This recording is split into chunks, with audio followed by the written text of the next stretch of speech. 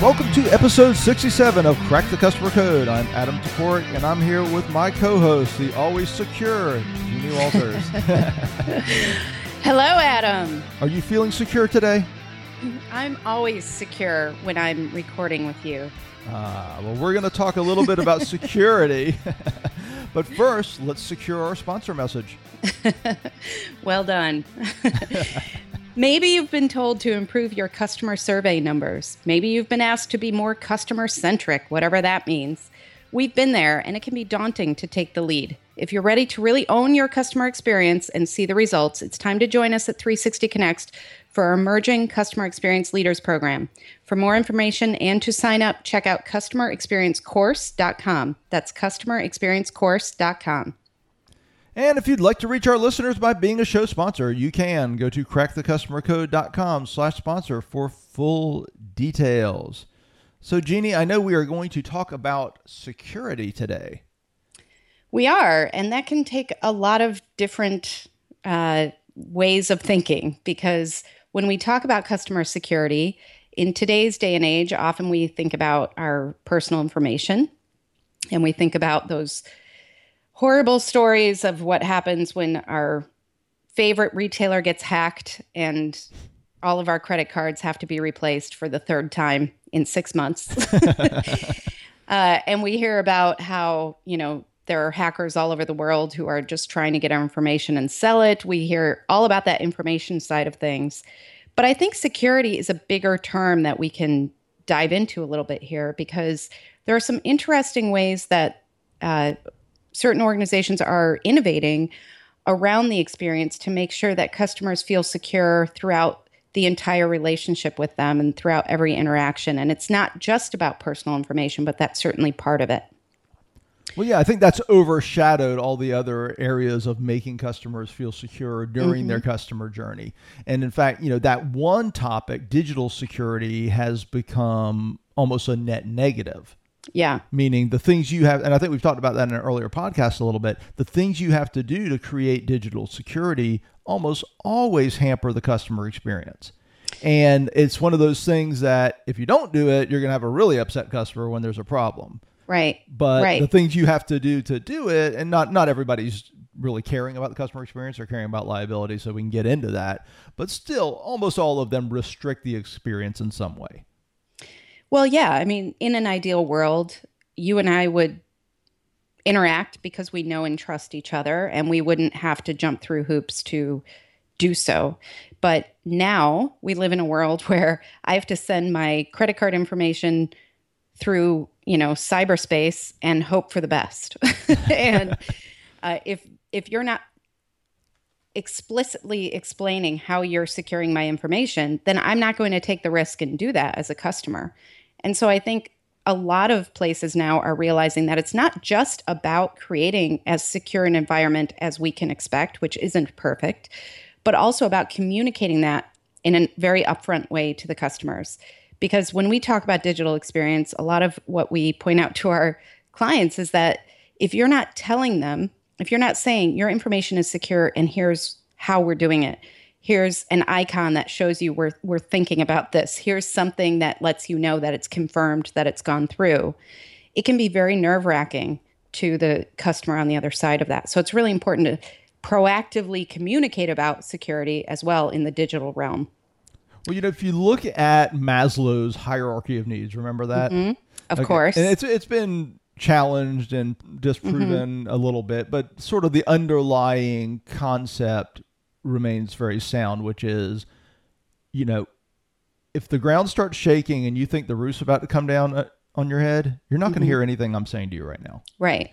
So if you don't feel secure in your environment, if you don't feel safe, if you don't feel that basic need is met, it's hard for you to enjoy the sort of other higher order type emotions of, pleasure and joy and experience. And those things get forgotten a lot. Right. Companies and organizations forget. They look at security through the standpoint of liability and safety and the worst case scenario sort of planning. They often don't look at it from the standpoint of customer comfort and customer assurance. Well, I'm glad you brought that up because I think one of the things that made me think of this as a topic, well, there were two things. One is when I was in Medellin recently, and then before that, when I was in London, when you're in a restaurant in anywhere except the US, as far as I can figure out, I'm using those 2 points as a It's global not anecdotal at reference. all. But you never hand your credit card to walk away with the server. That only happens here, where they walk away with our credit card and then bring it back to us. In these restaurants that I was in other places around the world, they bring the credit card reader to your table. It's a little portable thing. You never lose sight of your credit card. And that's very much by design to help with security, to decrease fraud, to all of those things that we need. And so it's really kind of baffling that the US hasn't caught up on that because in Europe they've been doing that for quite a while. And the other thing that I noticed is that in many stores you never hand it over either. They put the reader right up front. Now that's happening more and more in the US, but it's even easier and faster and more convenient because it's almost like a card reader instead of like at a hotel instead of actually swiping and signing and all that. So it's really, it seems like they're more modern in these other places about that type of security. But the flip side of that is, we talked about Virgin's flagship hotel a few months ago. And one of the things they really thought about in that experience is the experience of women business travelers. And one of the things that they say is that they created their hallways to be very brightly lit and wide to make it more secure for women business travelers. And that really struck me because I had an experience when I was all of like 23 and I was taking one of my first business trips by myself. I was so young that my CEO had to sign off at the rental car place because they wouldn't rent me a car. So, but I went to Minnesota in the middle of a snowstorm. My flight was terribly delayed. My luggage was lost. It was really a bad trip. I ended up at the hotel in Minneapolis, and the parking lot was on the back side, but you had to actually walk around to the front side of the hotel to get in. So I'm sitting here. I finally made it through this horrible snowstorm. It was really a harrowing drive. And this guy comes up and knocks on my car window. And I'm the only one I can see for miles. Like it's deserted in the city. And I sat in my car and I did not roll down my window. And he said, I just need help, whatever. But I didn't know who this guy was. He came up out of nowhere. And I was looking at the hotel thinking, there's got to be somebody who can see me. But they couldn't see anything in this parking lot. So I had to sit in this cold car and I just sat there and locked the doors and said, get away. He finally walked away, but I watched. He stood at the corner of the parking lot and just stared at my car. So I had to sit in this car. This was before cell phones or anything. So I'm sitting in the car waiting for this guy to walk away at like, it's probably midnight or something. And I kept staring at the hotel being like, what is going on? I've got to now make my way around the building, basically in the dark, in the snow. Finally watch the guy walk away, hustle into the hotel, and say to the person in the lobby, there's a guy in the parking lot. He knocked on my car window. You might want to go send somebody out there. And they said, oh, yeah, he does that a lot. So they knew about it. Whoa. And they didn't take it seriously. And it stuck with me for many reasons. But I think what that shows is they were not thinking about the experience that I was having. They were thinking about this guy as some sort of nuisance, but not realizing what an impact it was having on the experience of people coming to their hotel. So I think when we talk about security, it's really important to think, what can we do to help everybody feel secure every step of the way with our organization, every interaction? Because it can be very off-putting. We go through our lives when we are on the insides of organizations and we get very familiar with processes and people and the way things work.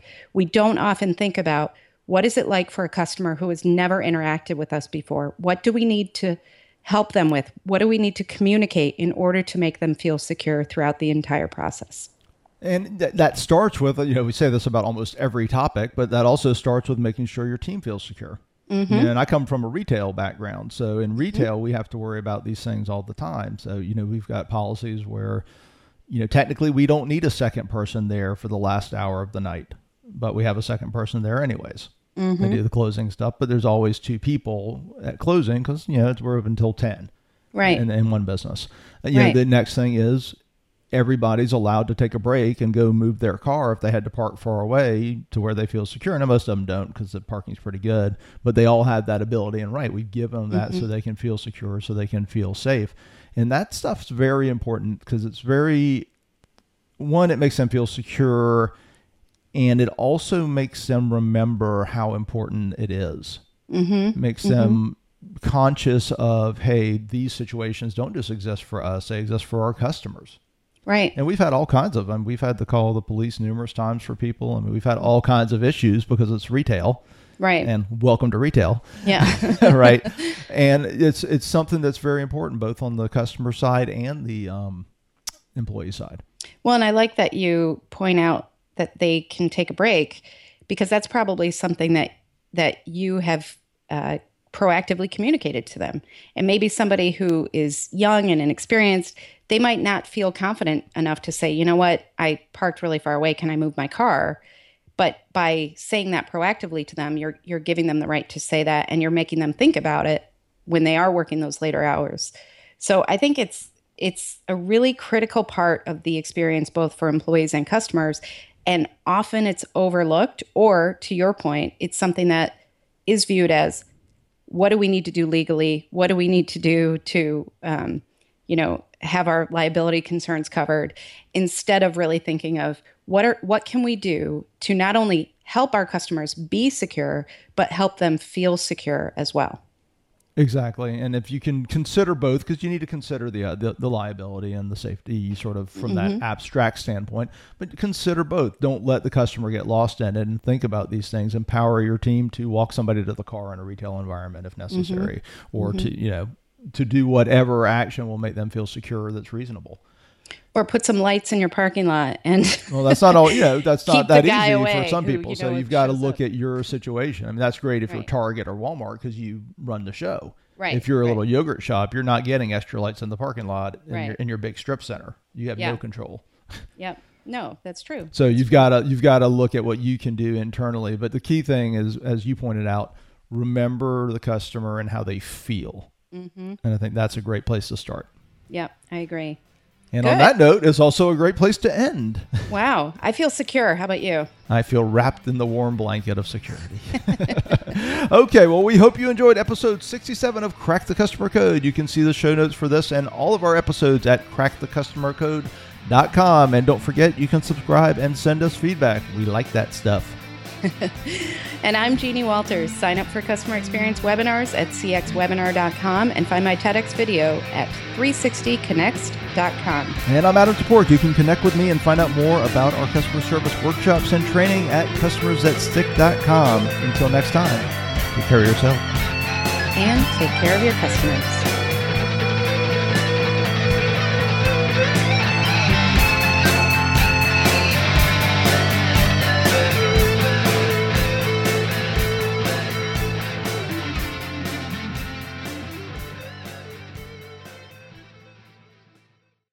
This podcast is a part of the C-Suite Radio Network. For more top business podcasts, visit c-suiteradio.com.